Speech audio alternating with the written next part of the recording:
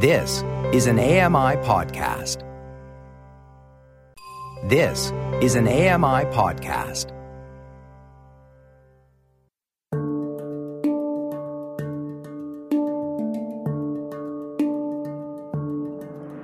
Welcome to Voices of the Walrus on AMI Audio, where professional readers give voice to articles from Canada's best general interest magazine.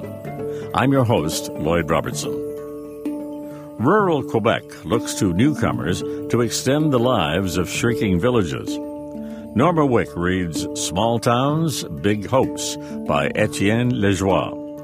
Etienne Lejoie has written for Maisonneuve and The Athletic Inc. He is the Chalkers Fellow at the Walrus. I'm Norma Wick. This is an article titled Small Towns, Big Hopes by Etienne Lejoie from the December issue of The Walrus. The major attractions of St. Gideon-de-Beauce, an hour-and-a-half drive from Quebec City, could be toured in minutes. There's the spired church, built in 1911, and next to it, the town hall, converted from a convent. A stone's throw away is the heart of the village, Groupe Canam, the largest builder of steel components in North America. Nearly all 2,200 residents of St. Gideon have connections with Canam, and some likely still remember the moment the plant's foundations were poured in 1960. The owner of Rotisserie Moms, a restaurant located on Canam Boulevard, worked there, as did the husband of Margot Lachance, who runs St. Gideon's only bed and breakfast. Affixed to the community's arena facade is the name of Canam president Marcel Dutil. Many of his roughly 800 local workers live in town. St. Gideon, despite its charms, is in decline. Young people are moving to urban centers to pursue their studies, new construction is practically non-existent, and the only grocery store shuttered 2 years ago. But as St. Gideon shrinks, Canam is growing. Thanks to a booming Quebec economy, the company is in desperate need of welders. The labor shortage is also dire for other manufacturers in the surrounding region, a warren of 30 municipalities known as the Beauce. With the area unable to provide workers, companies have launched recruitment missions all over South America and Europe, offering stable incomes, paid vacations, and even free lodging to prospective hires. That's how Canam, partnering with local professional schools, managed to convince about 100 Colombians to move to town. But there's something else notable about St. Gideon. It's in Maxime Bernier country.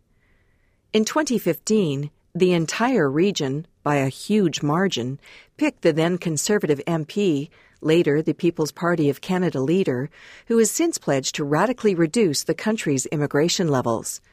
3 years later, the Beauce also voted overwhelmingly for François Legault's nationalist coalition Avenir Quebec, which vowed to cut back the number of immigrants accepted into the province. Like much of Beauce, foreigners in St. Gideon have been scarce. 99% of residents speak French at home, and the majority of them are white. But the town is ready for a change, insists Mayor Alain Quirion. It's more people, more revenues, he says, referring to the newcomers from Colombia. That's how we'll keep our villages alive. In a series of tweets last August, Bernier alleged that excessive diversity would unravel the fabric of Canadian communities, bringing distrust, social conflict, and even violence. But shrinking populations in Atlantic Canada are increasingly seeing immigrants as a net gain, with employers meeting labor demands by recruiting from countries such as the Philippines, Tunisia, Morocco, and Sri Lanka. Towns like Chipman, New Brunswick, and Clare, Nova Scotia, are hoping that, once these foreign workers put down roots, their communities will flourish. Bill Reimer, a professor of sociology at Concordia University who studied rural Canada for 30 years, believes in this strategy. Rather than circling the wagons and protecting yourself, he said in 2013, it's, okay, what kind of people do we want to live here, and how can we welcome them and make them want to live here? In rural areas around the world, socioeconomic realities have started to test resurgent xenophobia.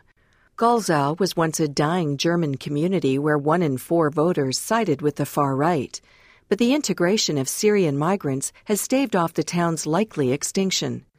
Italy has seen an escalation of intolerance toward migrants, yet the tiny southern village of Sant'Alessio has rebounded thanks to refugees from Senegal and Niger. Some of the most dramatic examples of such rejuvenation come from the United States, now in the midst of an anti-immigration wave. Fargo, North Dakota, welcomed 350 refugees in 2015 to help reverse its population drop and recharge the local economy. Or take Long Island's Greenport, a town of 2,224 residents. In 2016, the Houston Chronicle noted how profoundly the town had transformed since immigrants from Mexico, Guatemala, and El Salvador arrived in the 1990s. Working in landscaping, housekeeping, and construction, the newcomers saved this town, said former Mayor Dave Capel, by attracting young families, festivals, and businesses. Alain Latulip, Director General of the Beauce's Economic Council, is betting on similarly dramatic results in towns like St. Gideon. Latulip and her team are trying to find enough workers to help the region's manufacturers keep pace with a surging economy that, with the retreat of separatism, can now operate relatively free of political risk for the first time in decades. Employ Quebec forecasts that, over the next 4 years, 39,200 people will need to enter the workforce in Chaudière-Appalaches, a wider administrative swath that includes the Beauce. 5,000 of those jobs, says Latulip, will be filled in the Beauce alone. That's a lot of newcomers settling across a rustic, largely depopulated territory in a short time. For an idea of what that future could look like, there's Saint-Clotilde-de-Beauce, about an hour's drive from St. Gideon.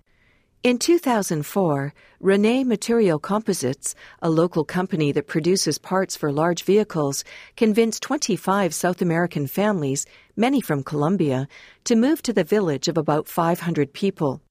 In the years that followed, St. Clotilde was celebrated by Quebec media for integrating the newcomers and averting decline. The elementary school, on the brink of closing, was saved, and housing was revived. A headline in Colombian newspaper El Tiempo, soon after the families arrived, summed up the mood. Colombians resurrected St. Clotilde. But Eva Lopez, who shepherded the deal that brought the families to St. Clotilde, urges caution. Lopez, a Colombian immigrant, directs the Integration Communautaire des Immigrants, an organization based in Thetford Mines, Quebec, which helps newcomers adapt. She says the belief that a group of workers will magically resolve an economic crisis is an expression of wishful thinking at best. At worst, it sets immigrants up to suffer the backlash if circumstances don't improve.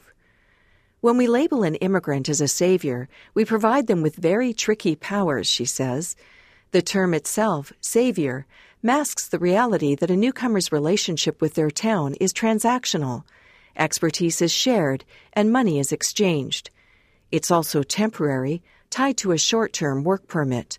Most workers leave after 2 years. Last year, 1,365 Quebec workers transitioned from the federal Temporary Foreign Worker Program to permanent residency, which allows someone to live, work, or study anywhere in the country. That represents only about 14% of the total number of temporary foreign workers who were in the province that year. According to a government spokesperson, most workers do not apply for permanent residence and/or aren't interested in becoming permanent residents. Poor living conditions and not feeling welcomed might be reasons why. People think they're going to Canada for life, but that's not the objective of the program, Lopez says. Instead, she describes a system in which contracts are tied to a single employer. This leaves foreigners with few protections. In one case, reported by Le Devoir in 2018, a foreign worker recruited from abroad as a truck driver was instead given other tasks, including cleaning his employer's barn. When the worker complained, he was dismissed. In another case, a Quebecois worker came to the aid of Latin American co-workers who didn't speak French when their boss abruptly went on vacation, leaving them without food or means of transportation. For Latulip, What Kanam has done to attract help is incredible. A company that starts buying homes for employees. Can you believe it?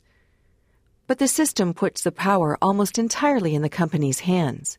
What if, as happened in another Beauce town, the newcomers are sacked a few months into their jobs? Lopez is convinced that immigration can turn around many of Quebec's struggling regions, but she argues it will require more than simply dropping foreigners into a town and assuming the story will end happily for all. The much-celebrated St. Clotilde workers, Lopez claims, had been given apartments so moldy that they found mushrooms growing out of walls. And while towns are increasingly seeing the benefits of immigration, certain biases may be hard to leave behind. A recent report by Carrefour Jeunesse Emploi de Beauce-Sud, the result of focus group conversations with locals and newcomers, is blunt in its assessment of the region's readiness to integrate foreigners. Even if some tenants are open to cultural diversity, landlords are reluctant to rent to immigrants, fearing that they won't pay their rent or that they will get the apartment dirty or vandalize it, it says. It remains to be seen how well St. Gideon is prepared. The newcomers have already started arriving and have been spotted at Sunday Mass. Margot Lachance's neighbor chauffeurs some of them to a grocery store out of town. Christian Mauricio Garcia Tejada said that while he is adapting, he misses his family and resorts to using hand gestures to communicate. Convincing someone to cross the globe to greener pastures is, in some ways, the easy part. The bigger challenge is getting towns to see the importance of easing a newcomer's transition, finding suitable housing, helping them learn French, making them feel at home. I'm convinced regionalized immigration is an incredible development opportunity, Lopez says, but it can't be done in any way. We're talking about people, not livestock. That was an article titled Small Towns, Big Hopes by Etienne Lajoie from the December issue of The Walrus. I'm Norma Wick. You've been listening to Voices of the Walrus on AMI Audio. Produced by Don Dickinson. Audio engineering by Sam Robinson and Bill Shackleton. The manager of AMI Audio is Andy Frank. And I'm your host, Lloyd Robertson. If you enjoyed this podcast, please consider giving us a rating and review, and subscribe for more.